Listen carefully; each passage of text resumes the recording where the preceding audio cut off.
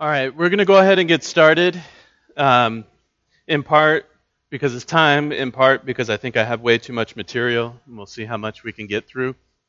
But we're continuing through this, through a class on Brad Hambrook's book, Making Sense of Forgiveness.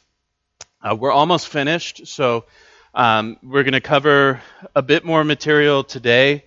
Next week, we'll wrap up the book. So the title of today's class, and there's handouts in the front and back if you need them. Today's class is moving toward closure. And let me pray, and then I'll tell you what we're going to talk about, and then we'll jump in. Our Father in heaven, we thank you for your gift of forgiveness to us in Jesus Christ. And we pray that you would help us to live in that forgiveness, to rejoice in it. We also pray that you would help us as we work through this difficult topic of forgiving those who have hurt us. Lord, give us wisdom, give us clarity. We ask in Jesus' name. Amen. So, closure. The word closure is in scare quotes in order to scare you. No, not really, but the reason it's in scare quotes is closure is more complicated than we usually think. And so, TV sitcoms, they wrap up in 30 minutes. There's this huge issue, and then, by the end of the show, after a few commercials, everything's, happy again. Movies take a little longer, maybe 2 hours. But Brad Hambrook says forgiveness doesn't come with a timestamp. And so we've talked about this as we've been working through this topic, that forgiveness is a journey, and it takes time. And when it comes to the timing of forgiveness, there's two things we have to keep in mind. The first is we don't want to be rushed to forgive, and that's been a lot of what we've talked about so far, that we want to forgive wisely. We want to understand when it's appropriate to forgive, when it's appropriate to hold off on extending the gift of forgiveness until the person who's hurt us is ready to own up to what they've done, and so forth. So we don't want to be rushed, but there's a second principle we have to keep in mind, and that is we don't want to be stuck in a state of unforgiveness. So neither of those is desirable, moving too quickly or not moving at all. So the goal is to travel toward forgiveness. So if you use the journey metaphor, there's a road, a path we're walking on. We want to make progress on the path. We don't want to sprint to the end, and we don't want to just, plop down and say, not moving another inch. We want to walk that path without rushing, unwisely. So two issues we're going to talk about today. The first is forgiveness and emotional freedom. So we'll talk about the relationship between those two ideas, forgiveness and emotional freedom. And then if we have time, if we don't get to it today, I'll get to it next time. We'll talk about the idea of love covering a multitude of sins. So that statement in 1 Peter chapter 4, love covers a multitude of sins. What does that mean? We'll talk about it if we have time today. But first, forgiveness and emotional freedom. We've said this in various ways throughout, but let me say it again. Emotional freedom it's not the same as always having pleasant emotions. So we can, at the same time, we can live with emotional freedom, and specifically I'm talking about when somebody's hurt us and the process of forgiveness has taken place, we've extended forgiveness. We can live with emotional freedom and experience unpleasant emotions. So they're not necessarily mutually exclusive, and we're going to explore what that looks like today. Five ways that forgiveness and emotional freedom interrelate. 5 ways they're related.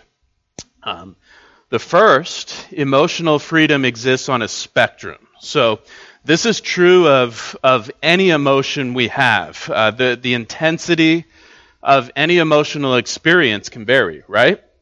You can be less mad or more mad.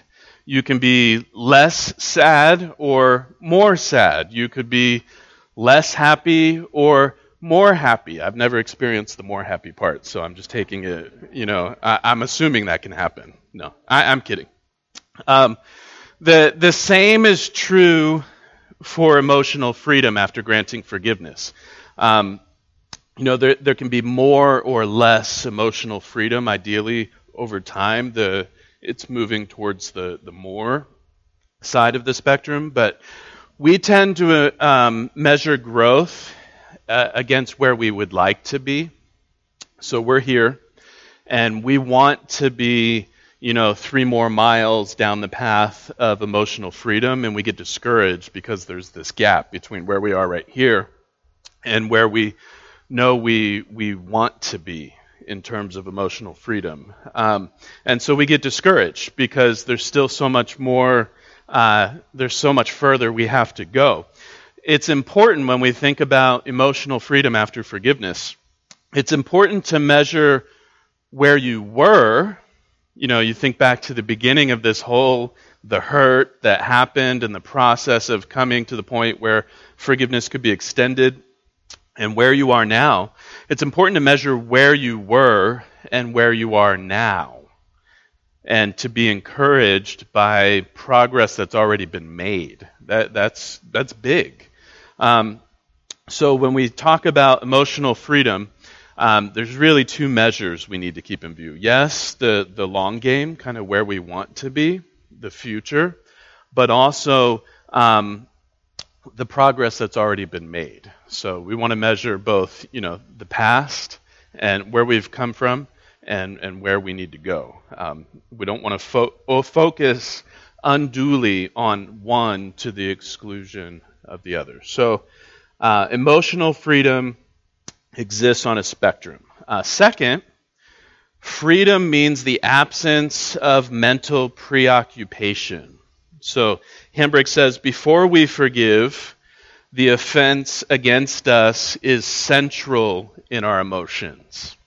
And you probably have experienced this.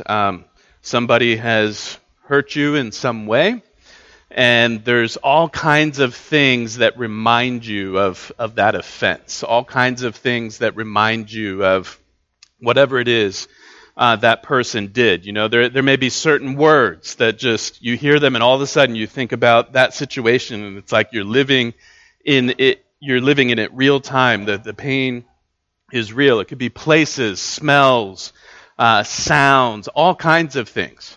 And the reason for that is our memory works by association. We connect, an experience with often the environment of, what was going on around us at the time that hurt happened. Let me give you an example. When I was about 8 or 9 years old, I was getting ready for bed, and I walked over to my bed and pulled down the covers, and there was a snake in my bed.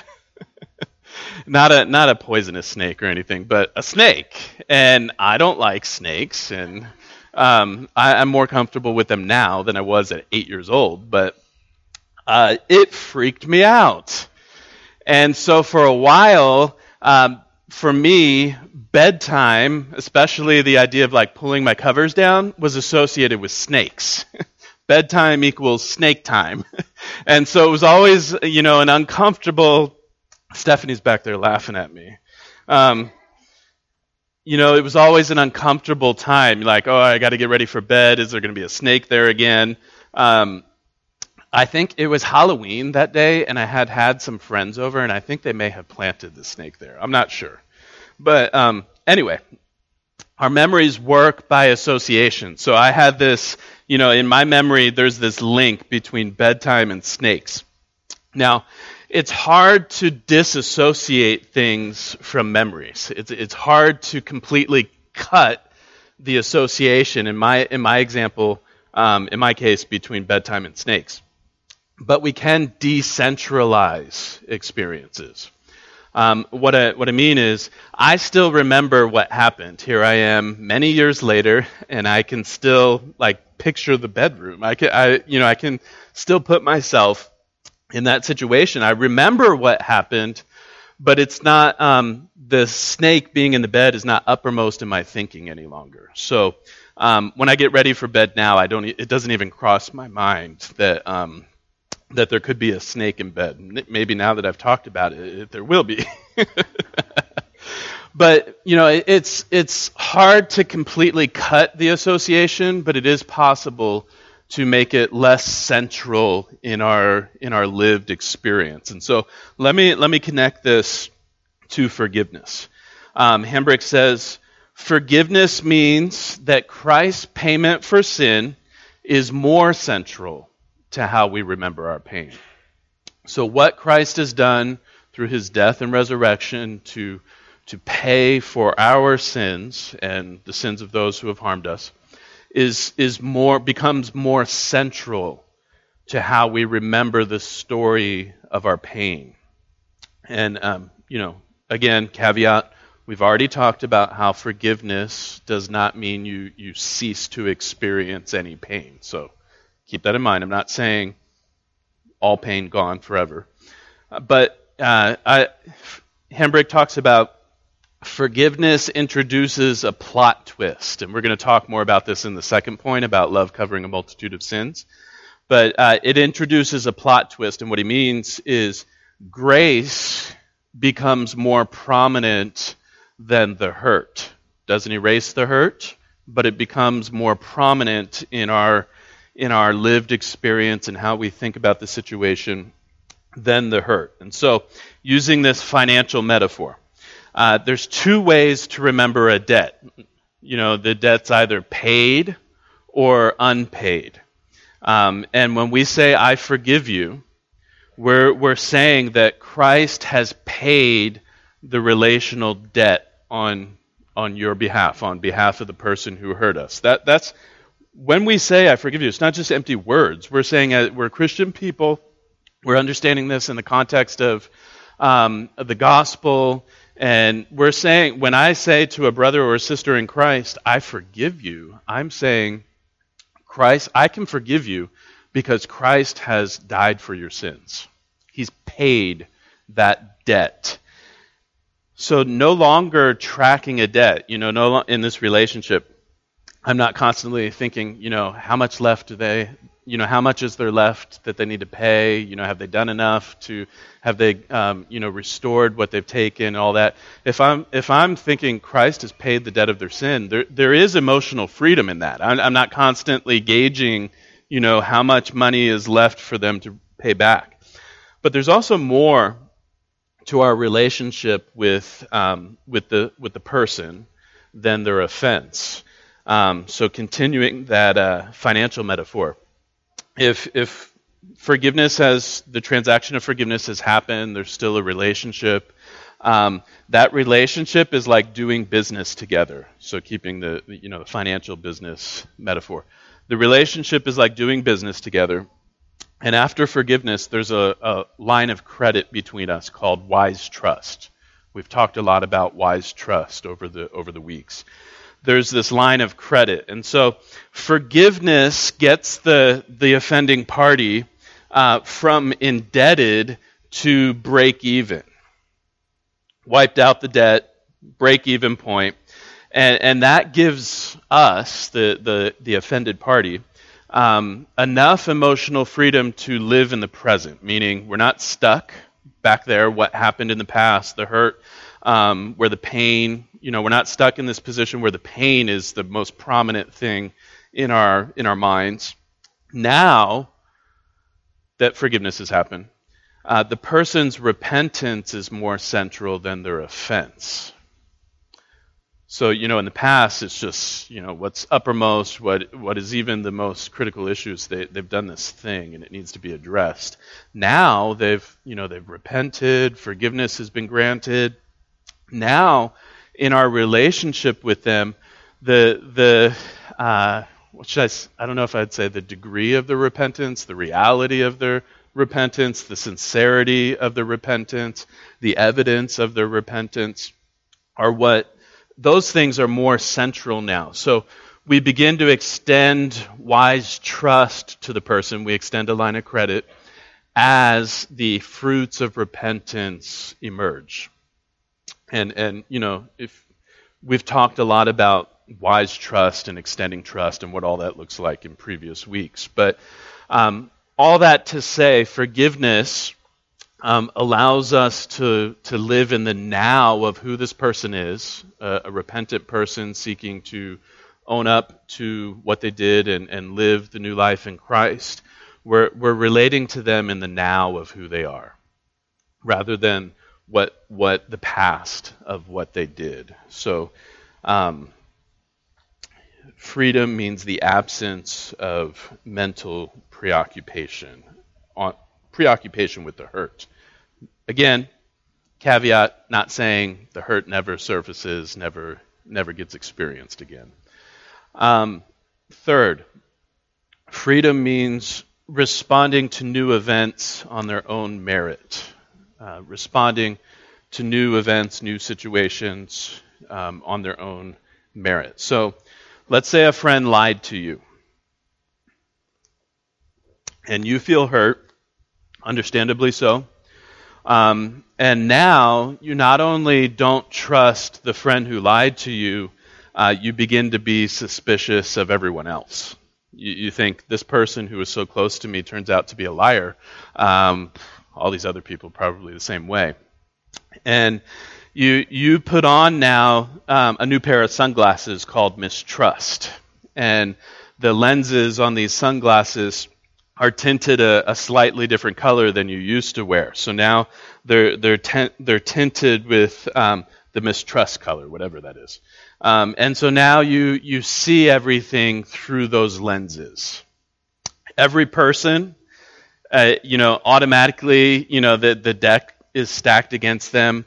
Maybe the person who offended you and to whom you granted forgiveness, if you're still living, kind of struggling with it, everything they do is viewed through the lens of what happened.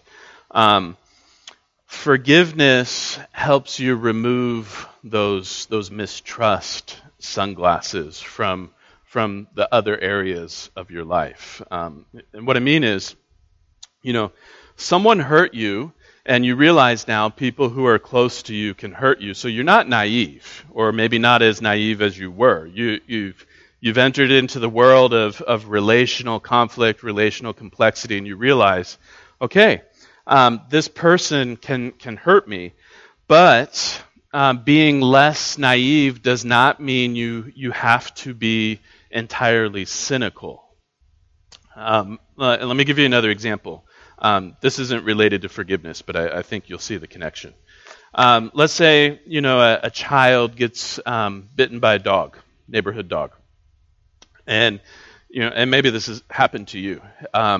For a time, this child, she sees every dog as a threat. Maybe the wound from the dog bite hasn't even completely healed yet. And so every time she sees a dog, the pain just starts radiating throughout her body. She doesn't trust any dog, even dogs that, look completely different than the one that bit her. But over time, she has some positive experiences with other dogs.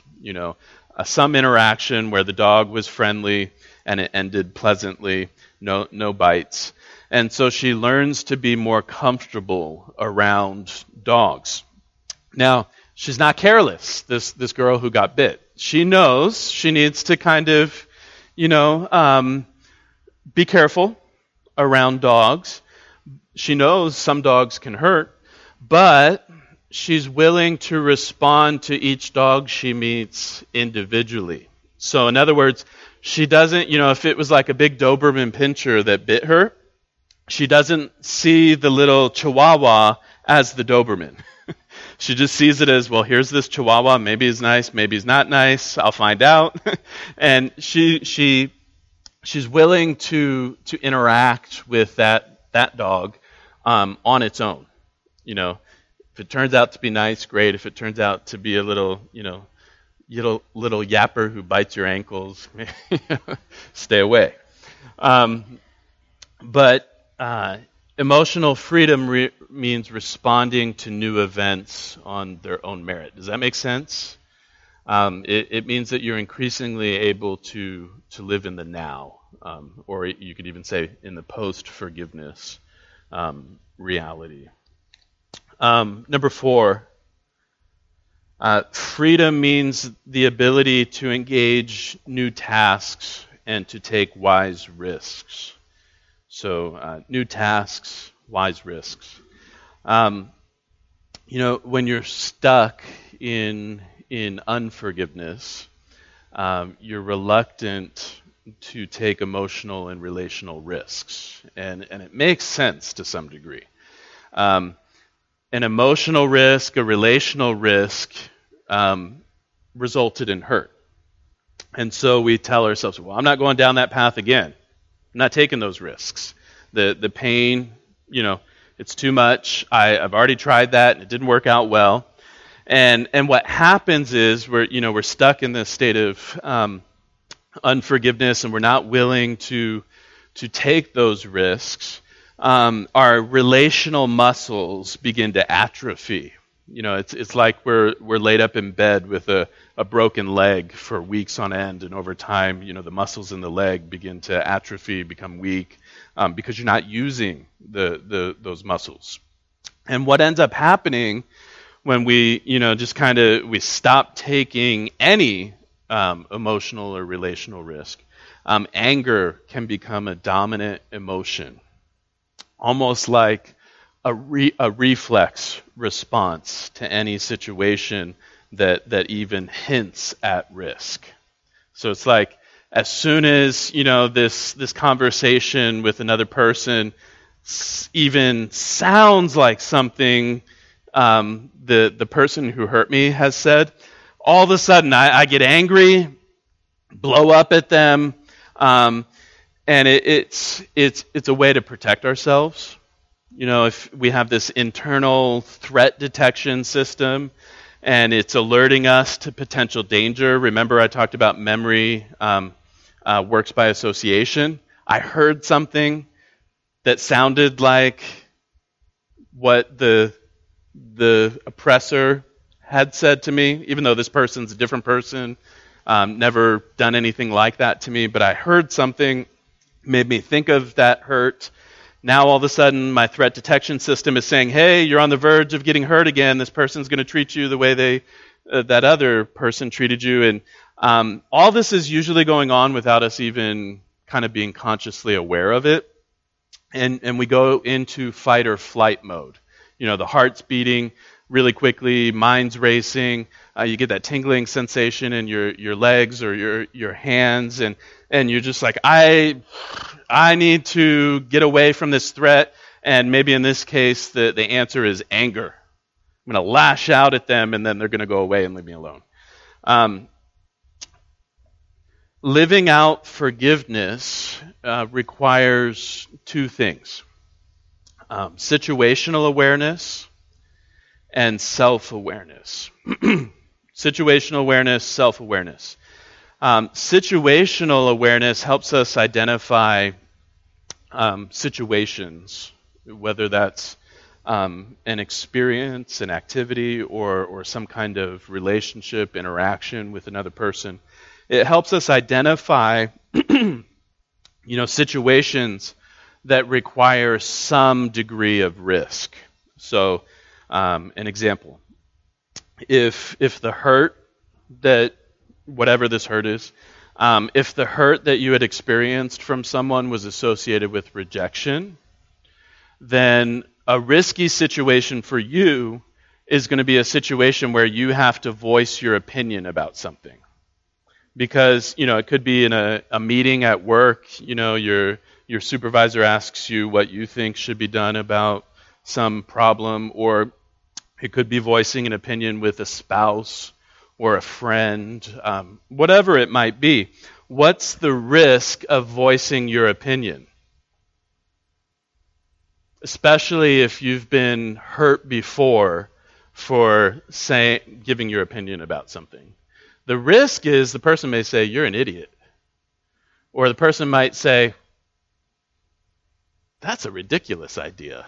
Why would you even suggest that?" Or the person might not actually intend any harm. They just don't make a big deal out of, your opinion. The work meeting, they turn to the person next to you and say, "Well, what do you think?" And inside you're going, "They have rejected me. They want nothing to do with me. They think I'm an idiot. They don't respect me," when in reality they were just trying to get everybody to give everybody an opportunity to say what they thought. But, situational awareness helps us realize in a situation, helps us give a name to the risk. You're sitting there in the company meeting and you're able to tell yourself, "You know what? This is the kind of situation where I might be called on to share my thoughts, and that has been a dangerous situation for me in the past, and I know that right now, even though this is a different context, different situation, I'm going to start feeling like I'm about to be rejected. And if I don't respond in a certain way or recognize that, I'm liable to just like freaking out on these people. Without being able to name that risk, that internal threat detection system, it starts mobilizing the troops. It starts going into high gear and is like, I need to protect self right now, and we don't even realize it till after all the damage is done. Until after we've hurled a few grenades into the relational battlefield, and there's just chaos and carnage everywhere, and then we're like, oh yeah, that was a bit of an overreaction. So situational awareness helps us say, okay, here's what's going on here. Here's where I feel that that kind of I'm anxious. I feel just like all this adrenaline pumping through me. What's going on? Oh, because there's a risk here called the risk of rejection for sharing my opinion. That's one thing that's helpful, situational awareness, but also self-awareness. So self-awareness helps us name the emotion that's underneath the anger.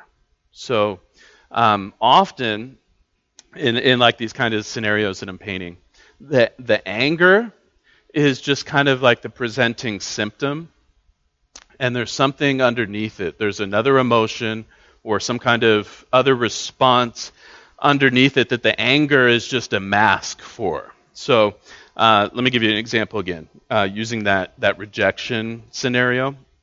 So if the hurt you've experienced in the past involved rejection, it's associated with rejection, then the internal response, when you're in that situation where you're called on to share your opinion and you start getting angry, the actual real kind of root cause of that is not that the person who's asking for your opinion is so unreasonable and judgmental and all that anger is the appropriate response. What's really going on, or could be going on, is embarrassment. You're like, if I say the wrong thing, they're going to laugh at me. It could be insecurity.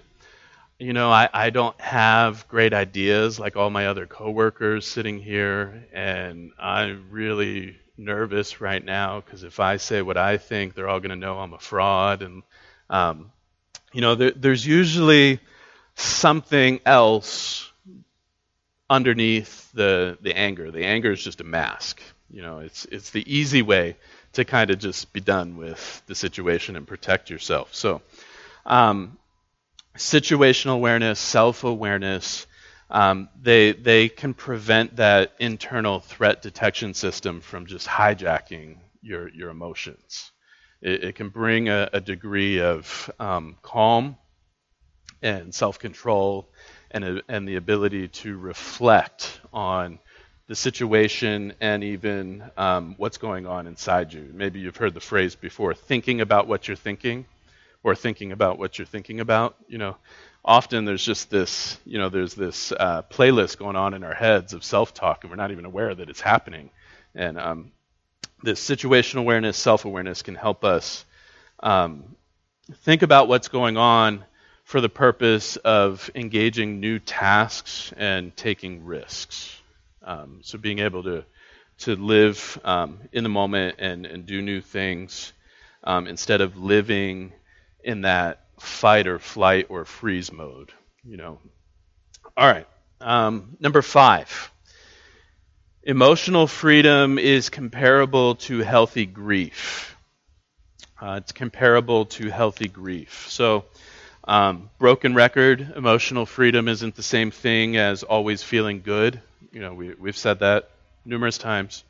You can be emotionally free in regard to this hurt that you've experienced and still have unpleasant emotions at times. And Hembrick says freedom can feel like grief. And so he says, grief is when you accept that an unwanted thing has happened. For example, the death of a loved one. It's when you accept that an unwanted thing has happened and you quit fighting against that reality. So in other words, grieving the death of a loved one means that you feel sad sometimes. The anniversary of their death comes and you feel the feels. Their birthday or Christmas or some other family holiday or something, and you feel grief, you feel sadness. There's this empty seat at the dinner table, and you remember when this person used to be there. But if you're growing in emotional freedom, the sadness doesn't control you.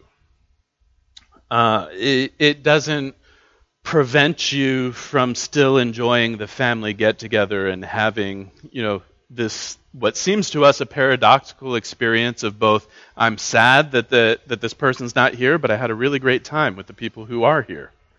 And so emotional freedom means you're able to various levels, go to this family get-together and enjoy it to some degree while still having, the feelings. But you lived, you engaged the moment. If you think of it like reading a novel, as the story unfolds, you're turning the pages, you're reading, turning the pages. When you get to the event that causes the grief, let's say the death of a loved one, it's like you're stuck on that page before there's emotional freedom. You're stuck on that page, and you're just reading the page over and over again. When freedom comes into the picture, you're able to continue reading the story, not to just ignore what happened, but you see, this death is a part of a bigger story, and you've kind of integrated that death or the grief into the bigger story, and you're able to continue reading. You're able to continue living. So let's connect it to forgiveness. You will still feel the hurt sometimes after forgiving the person who hurt you. But the hurt doesn't control you. It's no longer, other ways we put it, it's no longer the uppermost thing in your mind. It's no longer the dominant narrative in your life. You learn how to engage life even while experiencing those episodes of hurt. Sometimes they come out of the blue. Sometimes they last. Sometimes they're quick. Sometimes it lasts a little bit longer. But you learn how to live with sometimes feeling hurt. This is when we talk about emotional freedom, this is what we're talking about. We're not talking about, I forgave and I've never thought about the offense again, and I always have this giant, plastic smile on my face. And no, freedom is not the absence of hurt feelings. Freedom is not always being controlled by them. So you can experience them without them controlling you like a puppet. So emotional freedom, forgiveness and emotional freedom. There's a lot more that could be said there, but those are kind of 5, handles for you to think about what it means to experience emotional freedom after granting forgiveness. We do have time, so I'm going to move on to the next one. Love covers a multitude of sins. Excuse me. Love covers a multitude of sins. What does that mean for love to cover a multitude of sins? And how is that different from covering up sin? Either hiding sin or dismissing it, ignoring it, downplaying something somebody has done to you. What is Peter talking about? So that phrase, love covers a multitude of sins, comes from 1 Peter 4:8. And the first thing I want to do, I'll try to do this quickly, is talk about the context. Whenever you read a Bible verse, it's important to understand the context. We tend to take a statement like this, especially because it's well known, it's memorable. We tend to take a statement like that and just kind of rip it out of its context and just treat it as this isolated theological nugget. And then when we do that, it's very easy to misinterpret the verse, misapply the verse, use it in a way that God didn't intend it to be used. So what I want to do is just read 1 Peter 4:1-8, and then talk real quickly about some of the context. So you can turn there in your Bibles, or you can just listen, but stay with me. It's a little bit of a lengthy passage. But 1 Peter 4, beginning of verse 1, he says to the Christians to whom he's writing, "Since therefore Christ suffered in the flesh, arm yourselves with the same way of thinking. For whoever has suffered in the flesh has ceased from sin, so as to live for the rest of the time in the flesh, no longer for human passions, but for the will of God." Verse 3, "For the time that is past suffices for doing what the Gentiles want to do, living in sensuality, passions, drunkenness, orgies, drinking parties, and lawless idolatry. With respect to this, they are surprised when you do not join them in the same flood of debauchery. And they malign you, but they will give account to him who is ready to judge the living and the dead." Verse 6, "For this is why the gospel was preached even to those who are dead, that although judged in the flesh, the way people are, they might live in the spirit the way God does." I'm not going to address that at all. That's very hard to understand. Verse 7, "The end of all things is at hand, therefore be self-controlled and sober-minded for the sake of your prayers." And then verse 8, "Above all, keep loving one another earnestly, since love covers a multitude of sins." Okay, there's a lot there. But some key background for 1 Peter. Peter's writing to Christians, many of whom are suffering for being Christians, not necessarily being put to death, but they're experiencing social alienation, verbal abuse. Peter talks about they malign you because you don't participate in their sin. There's lots of pressure to renounce Christ. Some may even be experiencing physical abuse, especially those who were slaves. Many of the early Christians were slaves. No doubt many of them were harshly treated by their masters. But so Peter's writing to people in this situation, and he's spent 3 chapters trying to help them understand trying to help them think about their suffering, process their suffering. He's teaching them how to view it, how to endure it, how to respond or not respond to it. And after those 3+ chapters of all that instruction, then comes this statement: love covers a multitude of sins. And it builds on everything that has come before. And when we get to this section, Peter is warning about the temptations that come to us when we're in the pressure cooker. You know, when we're being mistreated, when people are saying things about us that aren't true, when they're treating us like we're, scum, when we're in this pressure cooker, he's warning here in this section. Here's the what you'll be tempted to do. Here's the tendency we have. So in verses 1 and 2, he says it's better to suffer than to sin. In other words, not just in general, it's better to suffer, but he's saying when someone sins against you, don't respond with sin. So it's better, if this person's mistreating you, it's better to honor Christ in your response than to respond in kind. Might mean they keep saying the mean things about you, but it's better to receive insults and express love in return than to receive those insults or than to sin. Verses 3 and 4, he talks about different ways we try to escape mentally and emotionally when life is hard. It's not going our way, and we might be tempted to just kind of pursue these other things to escape the pain. And so that brings us to verse 7, where Peter talks about being self-controlled and sober-minded. So, when suffering comes, we tend to run from something, run from the person who's hurting us, run from the pain, run from the reality.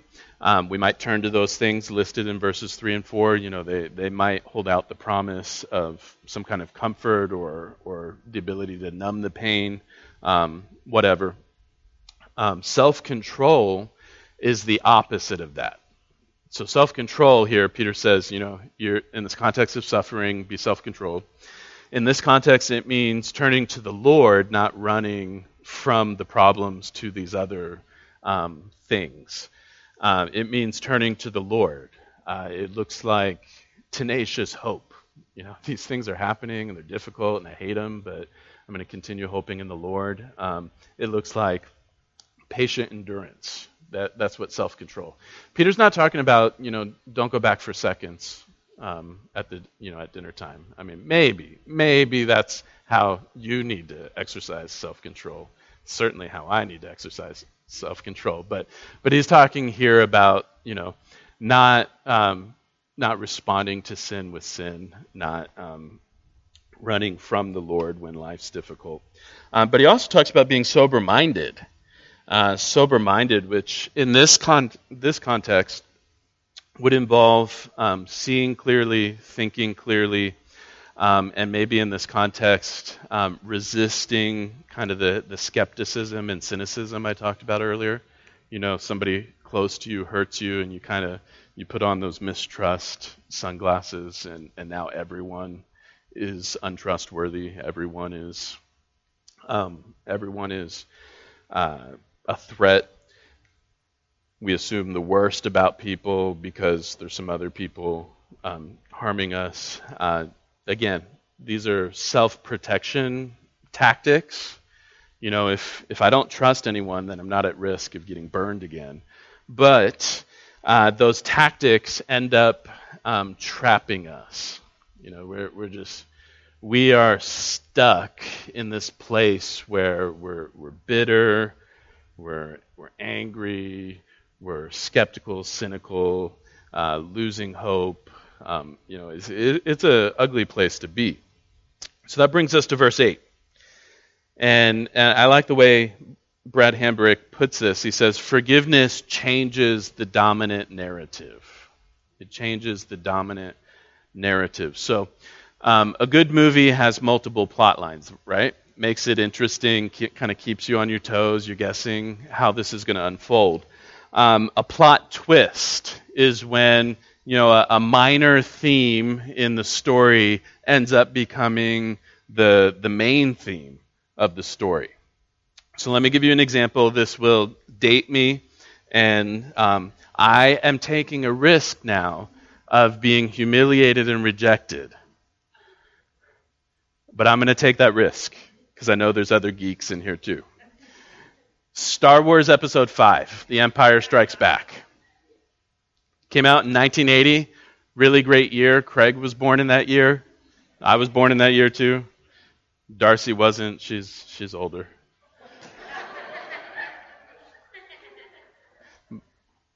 It's this ongoing joke. She's like 3 weeks older than I am, and it was a different decade. Okay, Star Wars Episode 5, The Empire Strikes Back. Darth Vader and Luke Skywalker are engaged in this intense lightsaber duel. Do you remember this scene? And, Darth Vader's the villain, Luke Skywalker's the young Jedi, the good guy.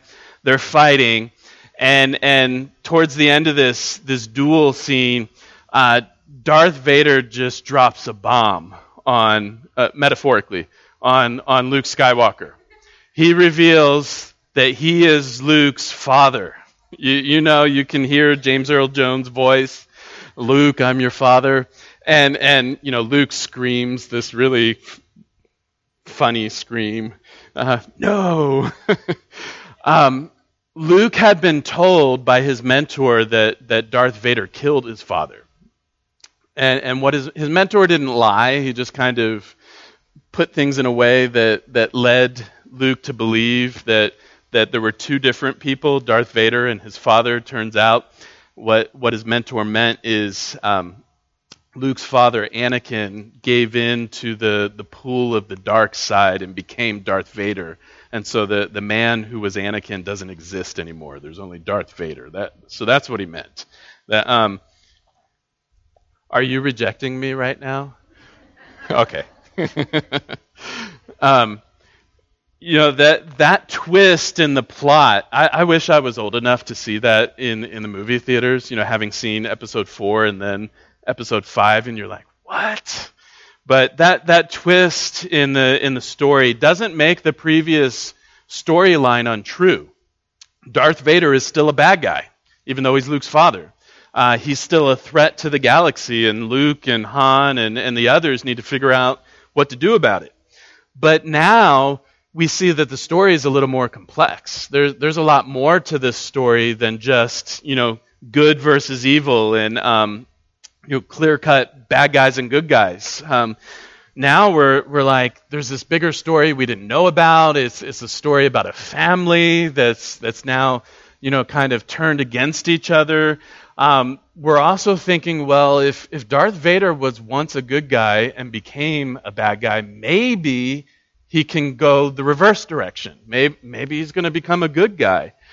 There's potential for something beautiful to develop. It didn't quite turn out exactly like that. But this is an aspect of what love covering a multitude of sins is about. And you might be thinking, how in the world does this have to do? What does Darth Vader have to do with this?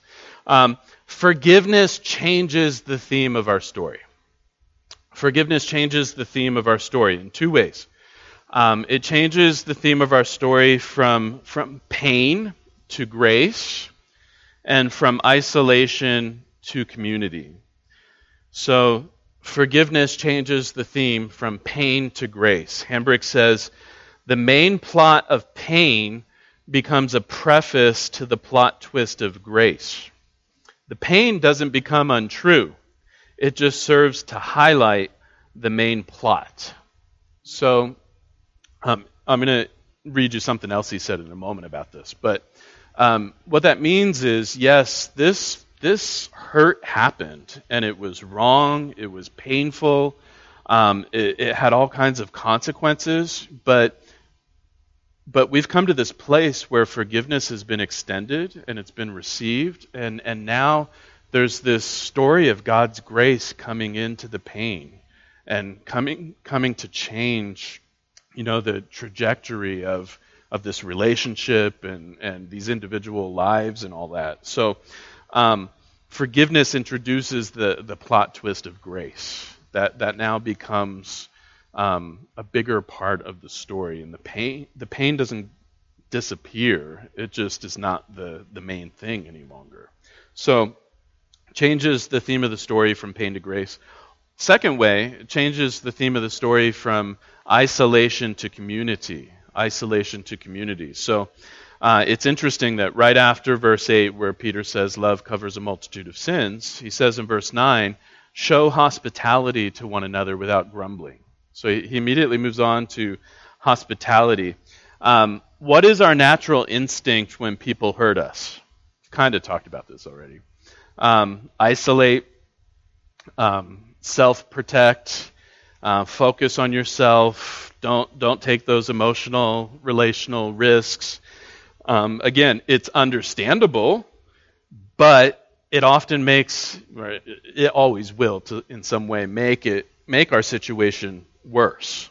If that's where we make our home, the isolation, self-protection, if we make our home there, it's going to turn out badly for us. We think it holds out the promise of being safe, but it's actually going to not work out very well. In part because it adds, you've not only got this hurt that's happened, but now you add to the mix loneliness and isolation, the loss of community. You're like, I'm not going to be a part of any more small groups because the people there were so judgmental and they just really hurt me, and I don't ever want to do that again. And you just, I'll just watch church online because I don't want to interact with church people. And, it sounds reasonable. It sounds like, yeah, that's going to work out, but it doesn't. Not if you make your home there. Hambrick says, hospitality covers these sins and not excuses them. But he says, caring for others and allowing others to care for you takes what was the main plot of pain and isolation and in a twist makes it a subplot to grace and community. So forgiveness doesn't hide the sin or pretend like it never happened, but it changes the story. And here's what he says. Forgiveness is the plot twist that covers. And what he means is it reinterprets, not hides the story of pain with a story of grace. So covering is not about like, well, you did this evil thing, but because I'm a Christian and Jesus says I'm supposed to love my enemies and forgive those who wrong me, I'm just going to pretend like that never happened. No. Forgiveness, again, is saying what you did was so awful that it required Christ to die on the cross to pay for your sin.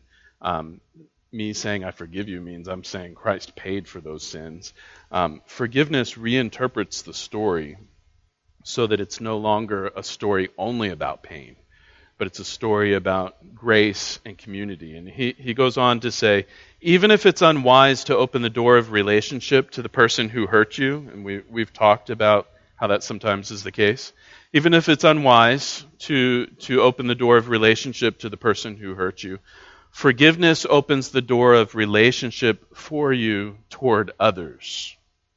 So again, if you've kind of moved out of this condition of unforgiveness, you've extended forgiveness wisely to someone who's wronged you and is repentant of their sins, it gives you some degree of freedom to take those relational risks, to go to a new small group and put yourself out there that you're a Star Wars fan and or whatever the case might be. It gives you some degree of freedom to engage other people, to pursue relationships without the sunglasses of mistrust. Not being naive, but also not being cynical and skeptical of everyone and everything. All right. Emotional freedom and forgiveness. We talked about five ways they relate. And we talked a little bit about what it means for love to cover a multitude of sins. We could spend another hour here on this, but we're not going to. We're going to wrap up next week. This right? Okay, I think it's next week. We're gonna finish some more material next week. It might be the last material we talk about. Next time we're going to talk about forgiveness and leaving room for God's wrath. So that's a statement that comes from Romans 12:19. where Paul's talking about, he's giving some relational counsel, and he talks about, as much as it depends on you, live at peace with others. And then he also talks about not retaliating against those who harm you, but letting God deal with it. And he talks about leave room for the wrath of God. We're going to kind of explore what is Paul talking about there. And then hopefully get to a second topic, which is forgiveness and protecting other vulnerable people. So we'll explore a little bit about what that means. So again, I know Craig's held this out there. If you have questions about forgiveness, either material we've covered or some particular situations you're trying to work through, feel free to reach out. Feel free to email us if they're just questions that maybe we might be able to address in class. We'll try to do that. But I'm going to pray and we'll be done. Our Father in heaven, I know that this topic brings up so many feelings and questions for us. Would you help us to think wisely about forgiveness? Would you help us to make progress if we are people who have been hurt and have maybe struggling to forgive, or we have forgiven and still wrestling with pain and we feel confused? Would you give us clarity? Would you give us a degree of emotional freedom that we would be able to rejoice in your grace and see your grace as a bigger part of the story than just the pain that was inflicted on us? We ask these things in Jesus' name. Amen.